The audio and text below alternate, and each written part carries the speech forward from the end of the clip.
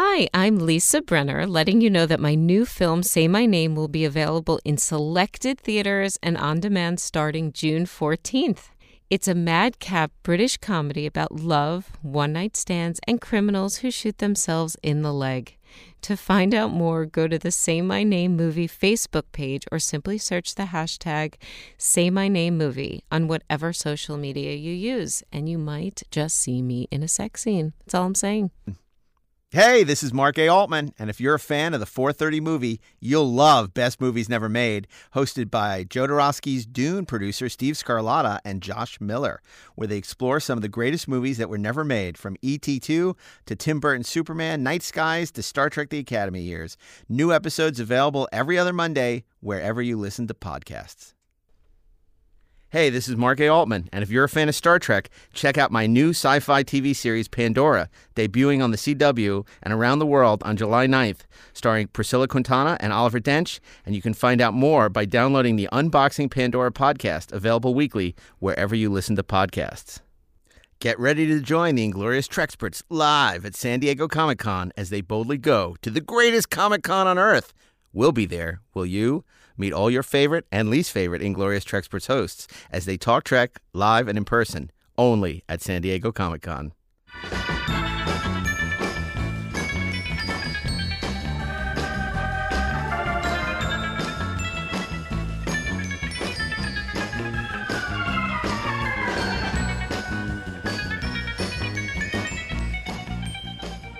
Hey, this is Mark Altman. And this is Darren Doctorman, and we are the Inglorious Treksperts. Yes, we are. Well, we're both supposed to do that. I know. I realized I'm having that post-Shake Shack. Do it again. My goodness, no, we don't. No, never look back. Live on tape. But, and it's funny because I have some wonderful guests here to introduce you. We got a really great show today. We got a full house today. We got a full house. Everybody's packed in. First, we have returning champion. You know him as the writer and editor and director of Free Enterprise. Actually celebrating its 20th anniversary today on June 4th. Mr. Robert Meyer Burnett is back. It's great to be here with, just to be ingloriously here.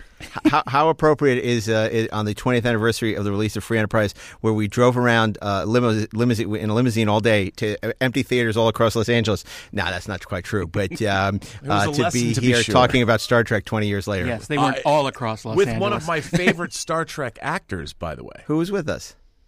I mean, today. Oh, yes. We haven't Who will be introduced named I was later. just going to say, I'm very excited to be here today. And, of course, we have the writer of such movies as Thor and X-Men First Class. He was a writer-producer on Lore and also Black Sails. Mr. Ashley Miller is back. Yeah. Good morning, good afternoon, and whatever time it is that you're listening to this.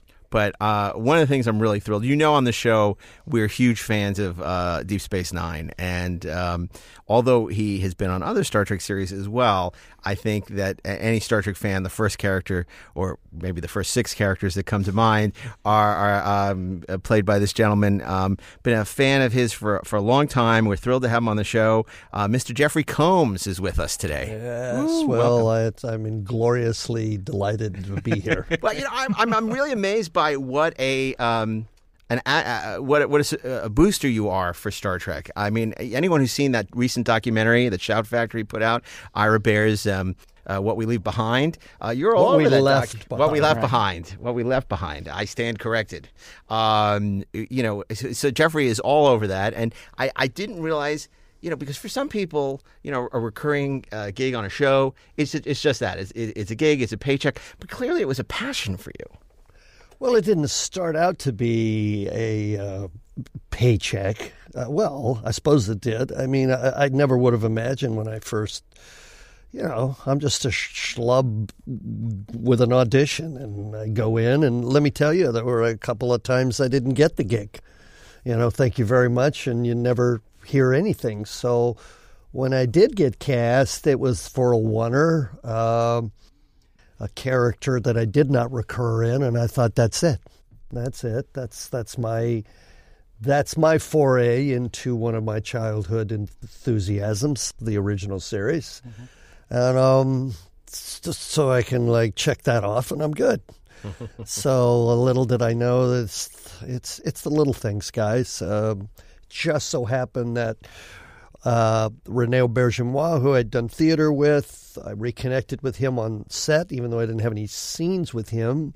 And he turned to the producers and said, how about Jeff for this other character, Brunt, a Ferengi?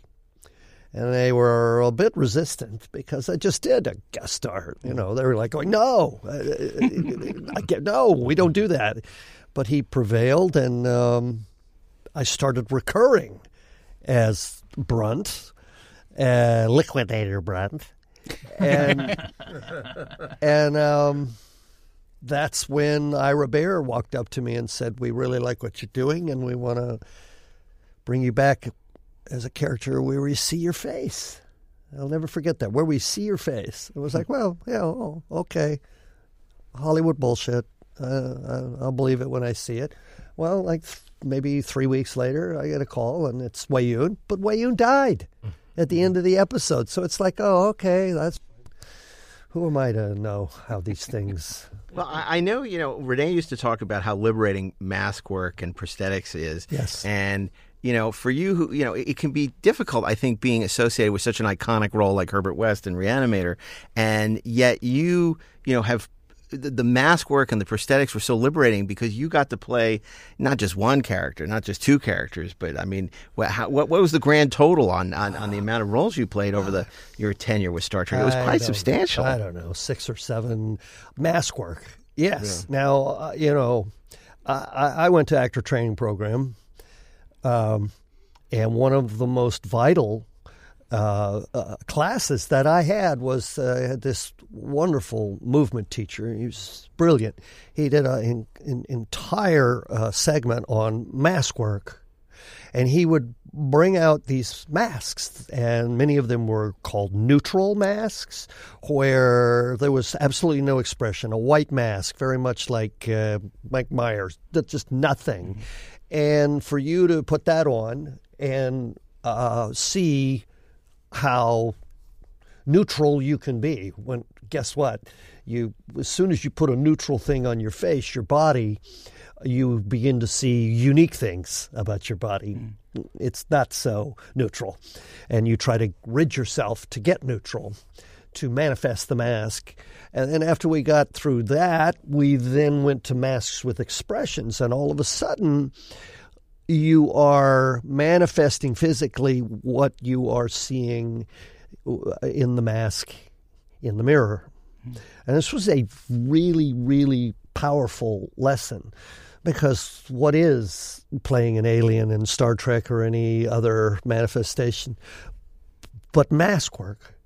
And so a lot of actors aren't comfortable with that. This is their tool, and they think that if you took that away from them, they're lost, and a lot of them are. But some people go with it, and Renee is certainly one of them, where you embrace that, and it actually informs and helps you to fulfill something that otherwise, without it, you couldn't do.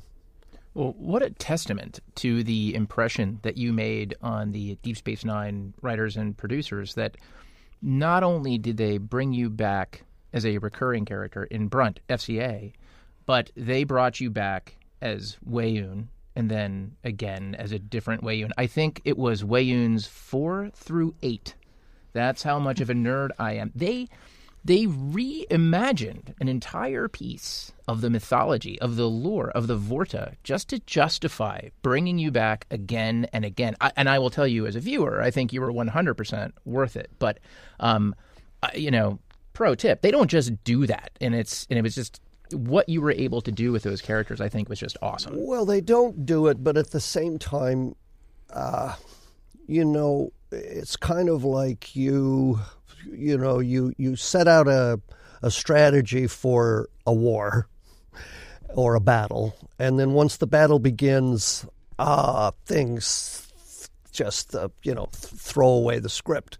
So they start out a season with some ideas, and then it was to my benefit that this particular core of writers were thinking on the fly. They were looking for cues or inspiration in dailies. They would see someone who was a guest star who brought a special something, then they went, hey, what if? How about, we should go with that. We should explore that. So they were very fluid in their ability to go with their own instinct based on what they were seeing. And I'm so glad that they were there, because they said, we can clone him. We can clone him. We killed him. Why did we kill him? That's what they said. But well, you definitely acted your way onto that show. And in fact, in the 7th season, there's an episode, The Dogs of War, which I think was in the closing arc of the series. Third to last before the 2-parter ending, yeah. And you didn't just play Wei Yun 8. You also played Brunt. How in the hell do you prep for an episode where you play 2 different characters? Well, it's not that hard. First of all, I've been playing them, so I had a certain sort of comfort with both characters. But also, it's on different days. It's not like I'm in the chair for one and then in the chair for the other. I only did that one time, and that was very early on. Actually, very first episode that I did as Wei Yun. Very soon after that, maybe the next episode or the one after that, I came in as Brunt, and they said, listen, that episode with Wei Yun came up short. So we've written another scene between you and Odo. And so there was one day where I was Brunt, and then I was taken out of that makeup and put into Wei Yun to do that one scene. Oh, my God. Along those lines, what is you didn't start out knowing that you were going to play 7 different characters over the years. No, you never know. So how does your process go to sort of differentiate these characters after you've done several of them? It's not just the makeup. You are also embodying them differently. It does get harder. Of course, the makeup helps. Makeup and wardrobe really helps. A lot of it is much like the writers. I'm just sort of my instincts on the fly. Brunt is thankfully completely different than Wei Yun. It's a completely different vibe. Wei Yun, I didn't really know what I was going to do until I was in full makeup and wardrobe, and I had that window about 15 minutes before they go. Blocking. You really don't have. Did you ever start out in a direction that you weren't quite happy with and sort of dial back in a different way? No, I'm with Wei Yun. No, I kind of felt comfortable with my instinct that he was a bit of a courtier, a bit of a smile through everything, while he's gonna. You find out you have a knife in your back. I just sort of thought that'd be a nice counterpoint in general. And so I just kind of went with that. Reassuring and friendly. I'm here to help you. The face man. Yes. Yeah, middle management. Yes. And that's sort of the way I approached it, and I kind of was. So I didn't make a mistake there. I think that was the way to go. People often say to me, every Wei Yun is different, and I disagree. Every Wei Yun is not different because my thinking is the cloning process is so perfect that it's flawless. But maybe the situation is different. We're seeing them all in different situations. You're seeing me maybe in a more tense situation, or I'm dealing with incompetence or the stresses of a battle coming up. But in essence, I'm the same, except for the one supposedly defective way. One of the things that I thought was amazing, we all love, I think, Deep Space Nine on this show, and I of course love what you did on Deep Space Nine. But the thing that I think, for the fans of the show, they know, but for the general population, I don't think they understand how great what you did on Enterprise was. And you were brought, as far as I'm concerned, to create what I think is your greatest character on Star Trek, which is, of course, Shran, the Andorian. Now, Rick Berman had famously said there's not going to be any Andorians on TNG. No antenna was actually the quote. Well, no, but yeah, antenna. Yeah. We're not going to have, because the Andorians have antennas. You saw a holographic representation in a third season episode where Lal, Data's child, was going to pick who she wanted to be. But you got your antennas, and you had your developing relationship with Captain Archer, and which started out as antagonism, but then became mutual respect. You became really almost part of the main cast of that show in a way. What was that like? And after you'd done already, you'd been a Ferengi, you'd been a Vorta, and now they're going to ask you to play an Andorian. I know. How did you ever stop and go, wait a minute, I mean, I'm sure an actor wants to work, but now you're being brought back again, and they're going to see your face, even though it's blue, more than they probably ever have before. Yeah, that was a very oblique sort of journey. I have to tell you that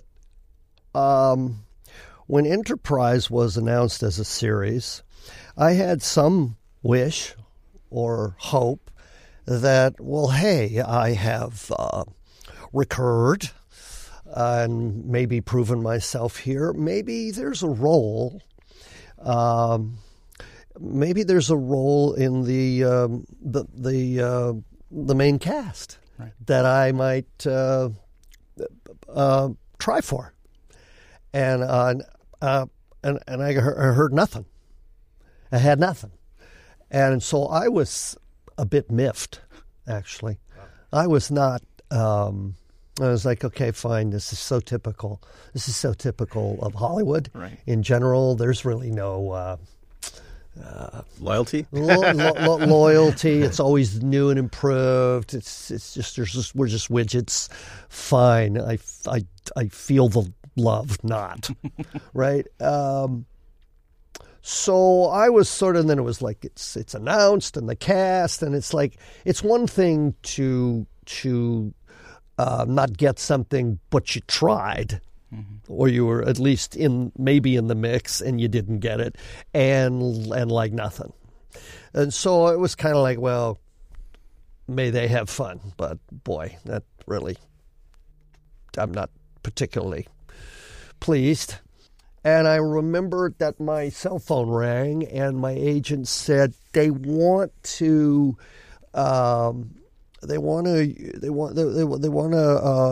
making an offer for you on Enterprise. And my first thought was, I don't do commercials. Because I didn't really put it together. Right. If they'd said Star Trek Enterprise, I might have got it. But Enterprise by itself, which is what it was originally called, it didn't really, the penny didn't drop for me. Not unusual. And then it was like, oh, okay. Well, and so my inclination was to say no, actually, because I was so protective or proud of the work that I'd done on Deep Space Nine. I didn't really want to. It's like I'd done my Star Trek thing, and I didn't want to sort of mess with that. It was kind of like good, that had an ending. But then they said it's an Andorian. And that was unexplored territory as far as I was concerned, because I knew from the original series. Mm-hmm. And they said, so they want you to be the commander of an Andorian ship. And a commander of an Andorian ship was a little bit different, too, because they were mostly snarky, conniving diplomat types, much like, I don't know, Weyoun. So that they had militarized them a little bit was intriguing to me. And the fact that they just offered it to me, frankly, kind of took some of the sting out of it. And then my only question was, does he die at the end of the episode? And they said no, and I said, okay, I'll do it. So interesting because I knew that whatever happened to Wei-Yun and being they weren't going to do it that's again. not going to happen. You're not getting cloned. No. But, I mean, you look at, we've talked about this a lot, how the original show hired these great character actors, and Reggie Nalder is one of my favorites in Journey to Babel, playing the Andorian, who I loved in Manchurian Candidate. And also the man who... Man Who Knew Too Much, Man Who Never Was. Yeah, no, Man Who Knew Hitchcock, Too Much. Yeah, Man Who Knew Too. Yeah, right. The Hitchcock film. Yeah, Man Who Knew Too Much, and he's great in that. And the original Star Trek was so great at hiring these amazing character actors. And then you look at some of the later shows, and there's some really bland casting. But then you get to Deep Space Nine, and Ira is such a huge film fan that Salome Jens from Seconds. I mean, it's like really great, and it was so wonderful that they were willing to come back to you because, of course, Enterprise, other than the pilot at that point, was kind of a dud of a series. And then Fred Decker's Andorian incident hits, and you're so wonderful as that character, and it gave the show such life at that point. Well, I think it was an echo also, finally, back to the original series. There was a quality and a vibe about it. That's what I wanted to do with Shran. Was this sort of gives me an opportunity that really Wei-Yun didn't, where I could manifest that kind of energy, that kind of militaristic kind of things are at stake here, and be a man of action as opposed to diplomacy. Yeah. And that really that hooked into me. I could play that. The Andorians, they were so great about it is they had a grievance, and the grievance was against what we have all accepted as being the perfect Vulcans that live in an ice castle of logic. And here the Andorians are going, yeah, sure. You think that they're just reason and logical, but really they're just as conniving, and they're just as greedy and just as imperialistic as any other species out there. Give me a break. We want our homeland back. Back off. Now, was that apparent when you first were in the Andorian incident and further on as you moved in and helped develop your character? Was that on the page, the grievance that they had, and did that idea inform your the way you brought forth the character? I think there was enough there that I was able to really latch onto that and play it. I mean, it was certainly written that we think they're using a so-called monastery actually to spy on us, and so we've dealt with these jokers before, and we don't trust them. And you know what? I think we were right. And so this is a bit of a great dramatic eye opener for Archer and the Federation, because they're going along at this point with the noble, towing the Vulcan line. Yes, yeah. And then all of a sudden, wait, maybe there's another aspect to this story. My hook in was really the English-Irish conflict. Mm-hmm. That the Vulcans were that cold, icy veneer of poise and nobility of the British Empire, and that the Andorians were the little smaller islanders, basically saying, feck off, this is get off my, we want our autonomy and leave. That was very playable for me. That was very playable. And were you surprised there was as much life to that character over the course of the 4 seasons as there was? Yes, I was. I was pleased. I always loved working with Scott. Most of my stuff was with him, and he's a consummate actor and always there. And I've said before, he's like a quarterback on the field. He just knows every position, and he knows every aspect, and he's very aware and cares about the final product in every way, and a leader. And I was always pleased to be there. I was a little frustrated that they decided to take a detour into the Xindi exploration for an entire frickin' season. Well, but that's okay. The 4th season, I'm sorry it was the 4th, but it ended with a flurry of Andorian exploration, so I was happy about that. Yeah, I mean, and obviously, I mean, as an actor who's he's getting the scripts on the stage, did you sense there was a difference with Manny Cotto running that show as opposed to? Absolutely, because all of a sudden there was there just was a hearkening back to the spirit of the original series to me. Mainly because the Tellurites are showing up. So all of these past, it's almost like portions of an orchestra that haven't been utilized. Oh, good. We got French horns now. We've been missing French horns in our orchestra. Good. So there were other aspects of the of the array that were being brought in, and much to the pleasure of Star Trek fans. I don't know why there was resistance from the get-go on Enterprise to do that right out of the gate. I really don't understand that, but that's why I talk a little bit about your connection and enjoyment of the original series. Yeah. What did you pull from that? What did you most enjoy about it when you first watched it? What's meant to love? Listen, it came at a time where I was impressionable. It was so fresh in its day. I actually watched a bit of the episode with where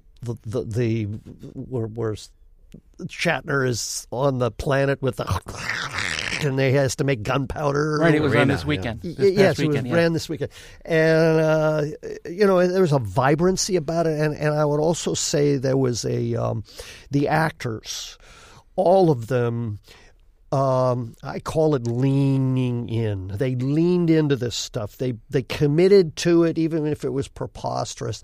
They brought a flair and a energy to it that I think sometimes in later Star Trek manifestations it's a little there's a little veneer on it's very Armin Shimmer told me a story once when he was on TNG and he first played Ferengi and the ship is going down, right, and he's on the deck with everybody. He's on the bridge and it's going down, and everybody in the main cast, it has a close-up, and they're all just too brave to be afraid. And here's Armin going, I'm cowering, I'm frightened. This is the end is near, and yet they were just too cool. Too cool to be, and I don't think that would be the case on the original series. Spock, I engage. I no. I can just Jim. There was a vitality there that really captured my imagination. Well, and there was a fearlessness as actors that whatever they were thrown at, they would do it. I mean, Kirk plays a woman. No problem, He's it's like whatever it was. Spock, your brain is missing. I'll do it. It's like they were brave. Yeah. They must have read some of those scripts and went, well, there's one way to make this work, and that's to jump in with both feet and go.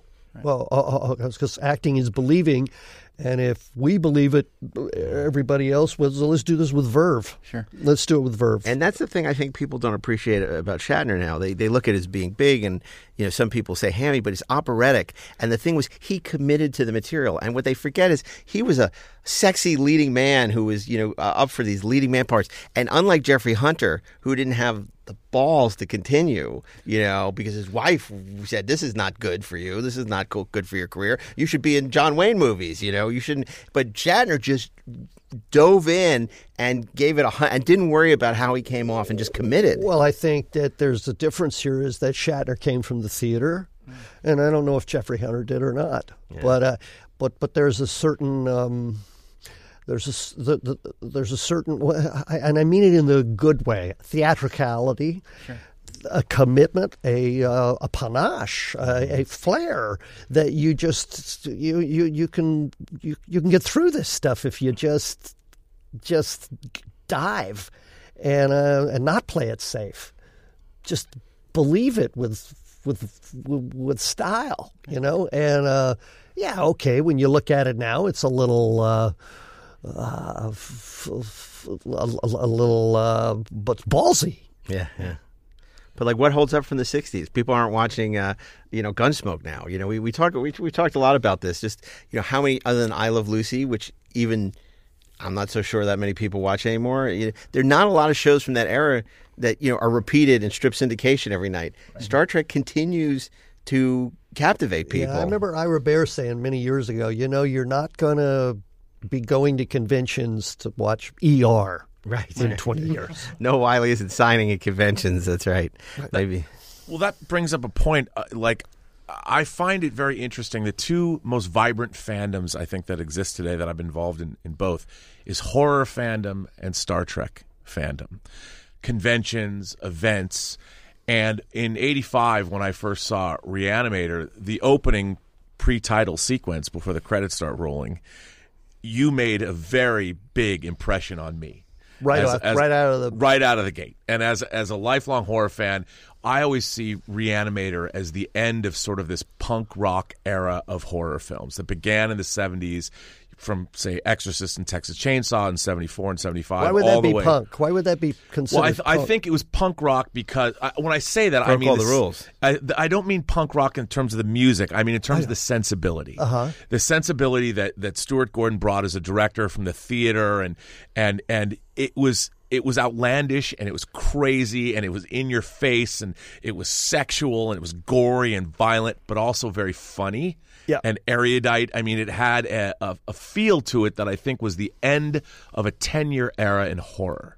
So you endeared yourself to me as a horror fan in the first 3 minutes of a movie. The first 3 minutes of the movie was cut from the original shooting schedule for time. Did you know that? I did not know that. That scene was in the script. We shot as much as we could in the 18 days that we had. Something had to give, and they went, we probably don't need that scene. Well, maybe 3-4 weeks later, after they kind of compiled some stuff, they went, maybe we do need it. And so thank God that they had the wherewithal and a little bit more money to get another day and do that opening sequence. Well, it's amazing because from then on, I mean, you were immediately beloved by a fan community. Then everyone who saw you, and when you came on to Star Trek, I was, as a Star Trek fan, also delighted.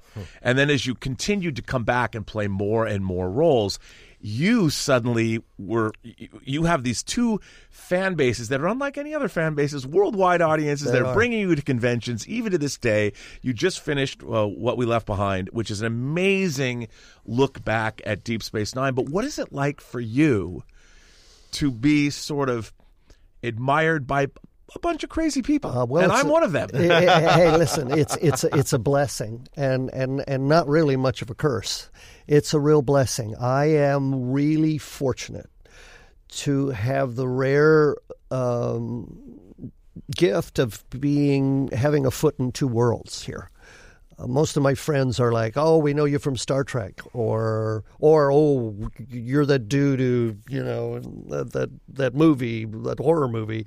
But I'm sort of like able to be in the world of people that collect stamps and people that collect coins. It's like, and let me tell you, if I go to one convention, the vast majority kind of like, "Oh yeah, you did that other stuff." Right. And then the other way around. Rare is somebody like you, Robert, who's steeped in both deeply. Well, I would love to do the Reanimator From Beyond podcast. I mean, but so I'm with him. I'm a lunatic like him. But I think, and I want to talk to you a little bit about your process, because when you talk about the commitment and the energy that the cast brought to the original series, and that specificity in their performance, for my money, the thing that really makes Weyoun stand out, or Brunt, or Shran, it's not just that you commit and you fully do. It's that you make these very interesting choices as an actor. You bring a definite specificity to it. Like, I will never forget the way that in Wei-Yun's first appearance in To the Death, how you took what could have been this ritual presentation of the Ketracel White to the Jem'Hadar, and you just tossed it off like you were bored with it. And those guys, they were all into it, like, yes, to the death. And you're just like, blah, Clarence blah, Williams blah, blah, blah. III. And it was unbelievably great. And I see that not just, in those shows. I also see that in Reanimator. I see that in From Beyond, or The Frighteners.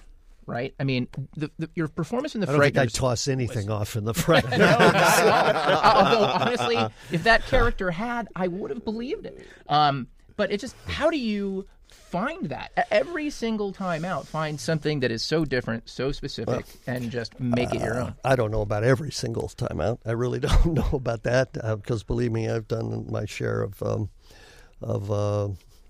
things that, I like to have another take on. My process is prepare. The sooner I can get the material and run it into the ground for myself to the point where I can do it any way that needs to be done, but also have on the other hand, I have a very clear idea of how I want to do it, how through exploration. I think this is probably the best way to do it. Time is my friend. I am a terrible auditioner. I will admit it right now. I'm not the guy, and I know actors that can get a job. They know how to audition. I'm not one of them. It's a very synthetic experience for me. Acting is reacting. There's nothing to react to. It's nerve-wracking for me. It's not comfortable. I don't know how to get comfortable. So I've actually been successful in only two ways. One, people offering me things like Star Trek. Okay, I had to audition a couple times, and then I got the very first oneer, which then dovetailed into Brunt, which I didn't have to audition for, which then dovetailed into Wei-Yun, which I didn't have to audition for, because I think in the back of my head, if I had, I wouldn't have gotten them. Fascinating. Frighteners, I had a lot of time with the material, a lot of material that I had to audition for. That whole scene with Michael J. Fox in the interrogation room was the audition scene, and it's a lot of stuff. But I had a lot of time. I had over a week with that material. Nowadays, it's even worse. Nowadays, it used to be back in my, back when I'll tell you. No, but seriously, as an actor, you would get a call from your agent. You'd get in your car. You'd drive over to the casting director's office, after hours, and there'd be a box out front with manila envelopes, and you'd rifle through, find yours, drive home, and that was your material. Mm-hmm. So you had 3-4 days before you then went in and auditioned. In my case, badly, but still, you had some time. Now it's like the day before, they send you an email with it attached, with 4 frickin' scenes, and then you, with a lot of dialogue, Jesus Christ, and then you go in and they go, we're just doing the first scene. Well, and it's brutal. It's brutal, and it's not fair to actors. No. It really is not. Now, I have to ask you, you mentioned that with Wei-Yun, the idea was that he was smiling. You said you'd come up with the idea that when Wei-Yun delivers these lines, he's always smiling. Yes. Do you look for something like that, like a quality, an effable quality that you've decided? It might not be on the page. It's something that you've decided as an actor. Yes, I do. And do you do that with everybody? And has there ever been a time when that decision of yours might have been pushed back upon, but then you were able to convince somebody through your performance? No. Of course, directors are directors. That's good. Try it this way or adjust that way. But I think you're right. I do make you have to make a bold. Otherwise, you're ambiguous. You're neither here nor there. You're safe. Frighteners. Key direction that, first of all, when I auditioned, I did, even though I had a week, I did everything wrong. I did every frickin' thing wrong. And Peter went, oh, try this, try that. And Peter with deft little things hooked me in. And his whole thing was, you don't look people in the eye. You attack and you retreat, and you cannot look at people for very long at all. And this, to me, that was like, okay, now I got it. Now, that's not Wei-Yun. Wei-Yun is very direct and tries to put you at ease, which is devious. So there's something there. With Shran, it was grievance. Grievance, and my honor has been my planet's honor has been besmirched, and I'm here to rectify that. And I have a real problem with trusting anybody because of the damage that's been done. Right. So there's something that's overcoming that you can go. Now he finds Archer. Hey, maybe I can trust this guy. I don't think so. Maybe I can. Yeah. So anyway, it's playable. I try to find something that I can play. And if I can't, then it's the writer's fault. Funny. I was thinking about what you were saying, Rob, about being a fan of these two worlds, and it made me think. Sitting here talking to Jeffrey, that when I was in college and I was editor of the college paper in my office, besides the Walter Mondale for president and Divest Now, I had 3 posters. There was Shatner. There was Diane Lane in The Big Town or Streets of Fire. I don't remember what. And the third, on the back of the door, this giant French poster was Jeffrey with the syringe and his giant face and Reanimator, and that was on the back of my door for 3 years in college. I have that very poster in my office. I love that poster. Was it the long one? The long one, but yeah. not the big wide one, but no, the big long, vertical. I have so that. It went I have that. We had the same poster. So you're saying that Jeffrey was overlooking sometimes as you were trysting with the bubble-headed Cohen? Yes. Yes. Approvingly. Never in my office. Literally. What am I? I'm Ben Bradley. We don't do that. Well, he's looking over me, or sometimes I close. It's behind my door, and so I close my door and I go, "Oh, whoa, that's a great poster." It's a great poster. Do you still have it? I don't. I wish I did.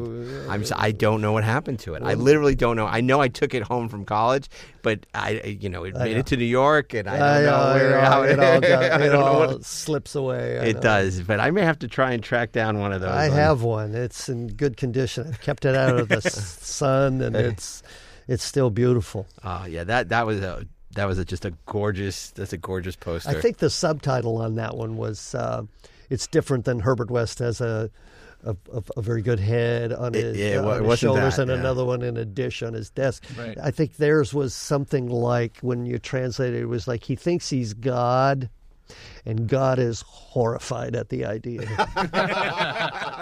I think that's what it translates into. Oh, my God. But that's pretty good. That's pretty awesome. That's pretty awesome. It was a great poster. So I got to ask you, because obviously you've been out there, tub thumping the documentary. When did you realize, working on Deep Space Nine, this was something special? Obviously, this was a very special cast. You have people like Armin, who came out of the theater, who just amazing guy. Yeah. Max, and this incredible bench of recurring characters that were so special. But when did you kind of realize that this show was, especially coming with your love of the original Star Trek, and then, sort of realize, because Deep Space Nine is an acquired taste, as we all know. There are people who absolutely adore it and love it, like us, and there are other people who don't get it. To us, it's the true successor to the original Star Trek. Right. So I just wonder, sort of when did it sort of become clear to you that this was not just your average bear? Ira Bear. When I started seeing these scripts, and I started seeing wonderful writing with ideas and addressing issues, we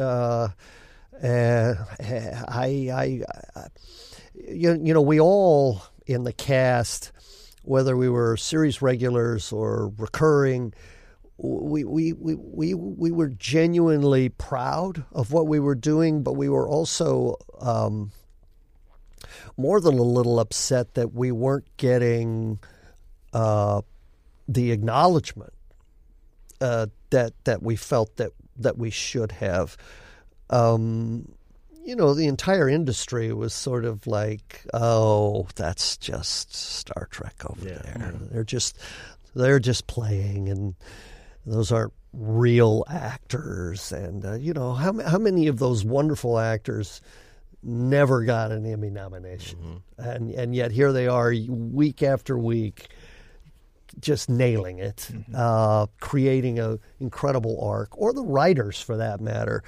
I think Deep Space Nine was way ahead of the curve. Now we binge watch. We do that. It's the lay of the land now. But back then there was a lot of resistance from the studio and the networks for IRA to just stop doing this chapters in a long saga. Just don't do that, because the whole thing was syndication, and we just want to be able to shuffle the cards and play them in any order. Why are you making our life difficult? He was playing the long game. And he was visionary that way, and the future has caught up with Deep Space Nine. And he always said he would be vindicated too, and he was right. And he's absolutely right, because the hard part about it was that it was once a week, and if you and the studios and the networks weren't too helpful, because it wasn't really ABC, CBS, NBC. It was kind of like UPN, and so it was like different time and different zones, preempted because of a local game or so. It was all of these obstacles so that nobody could actually get a flow on. So stories would get dropped. People go, I don't know what's going on because I didn't see last week's episode, or I missed two, and so it was very challenging. Well, the challenge is not there anymore. They're right there in sequence whenever you want them. One of my favorite parts of the documentary is that wonderful faux writer's room for season 8, where they sort of break season 8. And I understand, I guess on the DVD they're going to extend that, which is fantastic, because that's really super fun. That was a really lovely idea. Well, again, gee, Ira's a writer. What do you think? What do you think he's going to do? I think that's it's a wonderful homecoming for that posse of writers that have gone on to do other great things. To see all of them back in their nest, working the problem like that. It's and glorious. It all means so much to them still. I mean, despite the fact that Ron's gone on to create these other, legendary, iconic shows, and then, obviously Robert's gone on and done a lot, and Renee, and to see them all together again, and just, they still have that passion. One of my most cherished memories back in the day of Deep Space Nine is somehow I was on the lot. And I was. What do you mean? Somehow I was on the lot. That's ridiculous. Somehow I was on another part of the lot. Right. I was over by the writer, where the writers were, was the Hart Building, I believe. Yeah. And as I was approaching, Ira and all of his writers banged out the front doors like they were going to go to the commissary or something, and it was just this band of brothers, these guys, and they were all just like so comfortable with each other, and they were just flowing, and I was just thinking, wow, there is an incredible group of talent right there. Look at them all. This is a rare moment, because this stuff, all shows close, but they'll all go on and do other things, but at that moment they were all together. Robert Justman once told me, not a great expression, but it's true, a fish stinks from its head. That's where I first heard that expression. Robert Justman told me that. And in the case of Deep Space Nine, a fish stinks from its head. Ira Behr set the tone, which was creatively fertile, treat everybody with respect. And, I think one of the reasons that the show is so successful is because, obviously Ira set that tone, and it was that way in the writers' room. And, look, obviously it wasn't necessarily the closest cast among everyone, but they're the pockets of the people who really love each other and still do to this day. We also, Ira, the whole show benefited from the fact that we were kind of the forgotten child. They had other fish to fry. We rarely had the dance floor to ourselves. 2 years in, I think, Voyager was like big hoopla. Voyager, and it was like, and Deep Space Nine, and then as we were progressing, and then all of a sudden it was the movies. And the next gen movies, and so it was that the studio, they were like preoccupied with other stuff, and this little forgotten child flourished. Well, it's interesting because you say that obviously it was clear when Deep Space Nine went off the air there would never be movies. They were very comfortable sending Avery off to probably because there was no future for the show. It was definitely over. But now we live in a world where everything comes back. Can you foresee a world in which potentially for television or for CBS All Access, Deep Space Nine is resurrected in some form or fashion? I mean, wouldn't that be amazing? I don't know. I really suppose we're all just old now. I can maybe see seasoned. You're seasoned now. Right. Yes, that's right. Seven seasons. No, you know who's old? Patrick is old. Right. Patrick, yes. The Deep Space Nine cast is seasoned. I suppose the easiest thing would be like some sort of animated Deep Space Nine. Everybody's voices can be utilized, but it seems a little odd that we would all. It's either reboot or or Deep Space Nine babies. Deep Space Nine geriatric. I'm curious. I wanted to get back to one of the. I think season 6 of Deep Space Nine is the best of all of the modern canonical Berman era Star Treks because it is so integrated, and the story was they knew they were serialized storytelling, and it's really tightly scripted and really well done. Did that spill over to you as an actor in your performance? Did you know where you were going? Did they tell you 3 or 4 episodes in advance, or did they give you an indication of where Weyoun was going to be from one episode to the next? No, they never. Not at all. And it's not their fault. I don't think that they necessarily knew. Right. You have to realize that they're working on the fly. But even by then, even by season 6? Even by then, they're still like, and a lot of the time, my friend Casey Biggs sitting next to me in the makeup trailer. He plays Damar. He's sitting in the makeup trailer getting ready, and that's where you see next week's script, by the way. Right. First of all, can I see that? Right. Do you mind if I look at that? Because they have to prep, so they give them a script. Right. And so that's when you go, oh, good, I'm in it. I'm not, or I guess I'm going surfing next week. Right. I'm not. So that's where he picked up the script, and he was like, "Oh, good, I'm in it." And then he's reading along, and I never forget this. He went, "I have a daughter." So we don't know these things, and I suppose maybe ignorance is bliss. But I think sometimes if they had the luxury of being able to tell us some things, it would affect how we play things. Right. But it's not their fault. They just don't really know. But now Casey Biggs is another actor who was given really a pretty great arc in the show. Yeah. I mean, when he first started his first audition was fire. Gun, ready the weapons, fire. Thank you very much. And he's going, what the hell am I doing? This is ridiculous. Did you guys talk? I mean, did he know as he watched the scripts would come in?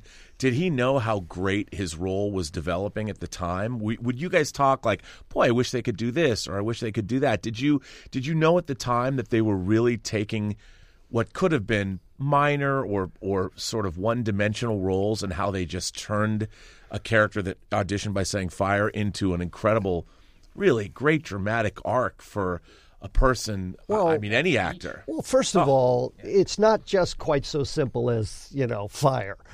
Because Ira had a vision. Ira knew Casey's work. In fact, you look at Deep Space Nine and you have 2 characters that are building a replica of the Alamo, right? It turns out Ira Stephen Barry is a avid historian about the Alamo, so much so that he'd take pilgrimages down to the Alamo, where there is a big IMAX movie about the Alamo. And who's starring in that movie? Casey Biggs. Ah. So Ira knows who Casey Biggs is and wants Casey Biggs. So it's much like baseball. And I want a deep bench. And that player over there, if he's ever available, he's going to be on my team because I can use him. I like his quality. I like his approach. And so this is Ira. This is all Ira. He fielded a hell of a team. So he had an image. He had a vision. He didn't quite know where he was going to go with it. And Casey sure didn't. I sure didn't. But I was so glad to be connected up with Casey and that we were of a like mind. We knew how to make something work. We knew how to play things and play off of each other and sing, basically. And once you have that, there's a trust and a comfort zone there. You can relax and just shoot it. Well, you have so many phenomenal scenes together, you and Casey, especially in those later seasons. It's just... For sure. And you guys, I think you put it very well talking about it being about playing and baseball. I think that, honestly, one of Ira's great strengths, I worked for him on one season of Twilight Zone, but really is... You should mention it's the old Twilight Zone, not the current Twilight Zone. I did an episode of that. But yeah, I mean, he tends to look for people who can come and play, and I think there's real wisdom in that. That cast, everybody in that cast was somebody who could come and play, and you could find things for. Ira is a historian of cinema, and he... I had a conversation once with the casting director for a lot of those Star Treks, Ron Surma. And he said Ira was the only one that had a lexicon of film history, of actors from the past, people that he thought were of value that were not on the list that the studio and the network gives you. It's always the same people on the list. Get so and so, so and so, and so and so, and so and so, and so and so. We'll approve those. And Ira's like going, get that away from me because I have my own vision, and networks don't even know these people. They're not even on their radar. Yeah, and there's another way of going about things. Well, that was one of the great things about... I mean, Frank Langella showed up on Deep Space Nine. I know. Louise Fletcher. It was Andrew Robinson. Who would cast him? Andrew Robinson. And look, when Salome Jen showed up as I'm a huge John Frankenheimer fan. Yeah. Loving Seconds. Seconds Mark and I love Seconds. Movie. I mean, it was amazing that they brought her onto the show. I mean, the only person that they didn't bring on that I was waiting for was Sean Phillips, who played Livia and I, Claudius. I'm like, where's Sean Phillips? They had every actor that was just, it was amazing. Did you guys, as actors, were you recognizing the secondary cast of Deep Space Nine at the time? Did you go, wow, they got so-and-so to be in this? This is amazing. We always do. Of course, we always do. It's wide and deep. It's too numerous. But Wally Shawn, Wallace Shawn, Brock Peters, right. It's deep water, man. It's just these people come with gravitas, Louise Fletcher. I mean, I was like, I just wonderful actress, and I'm doing a scene with Louise Fletcher. That's all I could ever think about. Yeah. So she's so great. Yeah. Well, I want to thank Jeffrey for being here. This is a great episode, fascinating look at Deep Space Nine, Enterprise, and his long and storied career. So thanks for being with storied. us. And I would say if I think the documentary is coming out in August on Blu-ray, I believe. Yeah, I think right after the Star Trek convention in the very beginning of August. Yeah, I think you're right. So if you haven't seen it, you should check it out. It's really terrific, and I think Blu-ray is going to have a lot of bonus features, which are for Deep Space Nine fans worth checking out. So hopefully you'll look. And Jeffrey's all over that thing. Well, it's a quilt. I'm a couple of the squares, maybe. But you don't. At least you don't sing in the opening. So that's. No, I sing at the end. You sing at the credits end. when no one's listening. Yeah. I'm not sure about that opening, but otherwise. Anyway, I want to thank you for joining us for Inglorious Treksperts. And if you're a fan of this podcast, you may want to check out Electric Surge's other podcasts like The 4:30 Movie every Friday, in which a group of writer and producers curate fantasy theme weeks of classic movies. Also this summer on the CW, don't forget to check out the second season of Dean Devlin's fantasy series The Outpost and the new sci-fi action adventure series from creator executive producer Mark Altman, Pandora. Also look for Best Movies Never Made every Monday wherever you listen to podcasts, as well as the new Star Wars podcast The Rebel and the Rogue every Thursday night. If you enjoyed this podcast, please rate us 5 stars on Apple Podcasts. These are too long. At Inglorious Trek. You wrote it. I know. Or Twitter on Inglorious Treksperts. And a very, very special thanks to the man behind the board, Mr. the one, the only, Bill Ritter, and everyone here at Electric Surge Network, including producer Natalie Muscali. So until... Wait. And also a very special thanks to Darren Doctorman, who is not mentioned in this ending. Well, should you be? Well, sure. You talk about everybody else. That's fine. Love you. Yeah, but you already introduced yourself. You're a host. I know. You're a host. And you're not a guest. You don't need to be thanked. I know, and you just talked about your own show. Okay, well, we gotta get eyeballs here. So, okay, very special thanks to my co-host, the brilliant and talented and creative and funny. Thanks, that's enough. I want to thank you personally. I want to thank you. And I accept your thanks gratefully. You're welcome. I couldn't have done it without you. So, yes.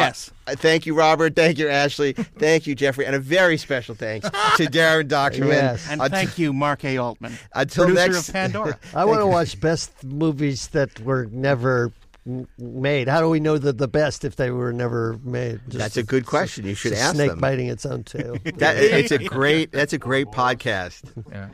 The guy who did Jodorowsky's Dune is one of the hosts, and they have filmmakers come in and talk about the movies that got away. That crashed and burned. It's going to be a very long podcast that goes on for many decades. There's a lot of movies. Not going to run out of material.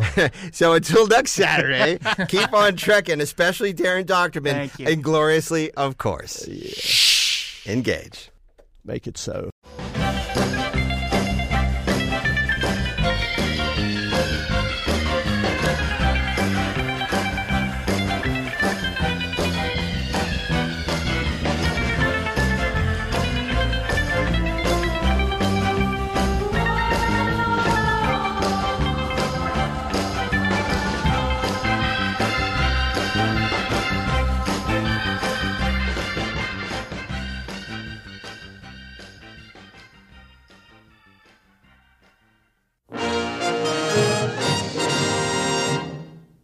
This podcast is a production of the Electric Surge Network.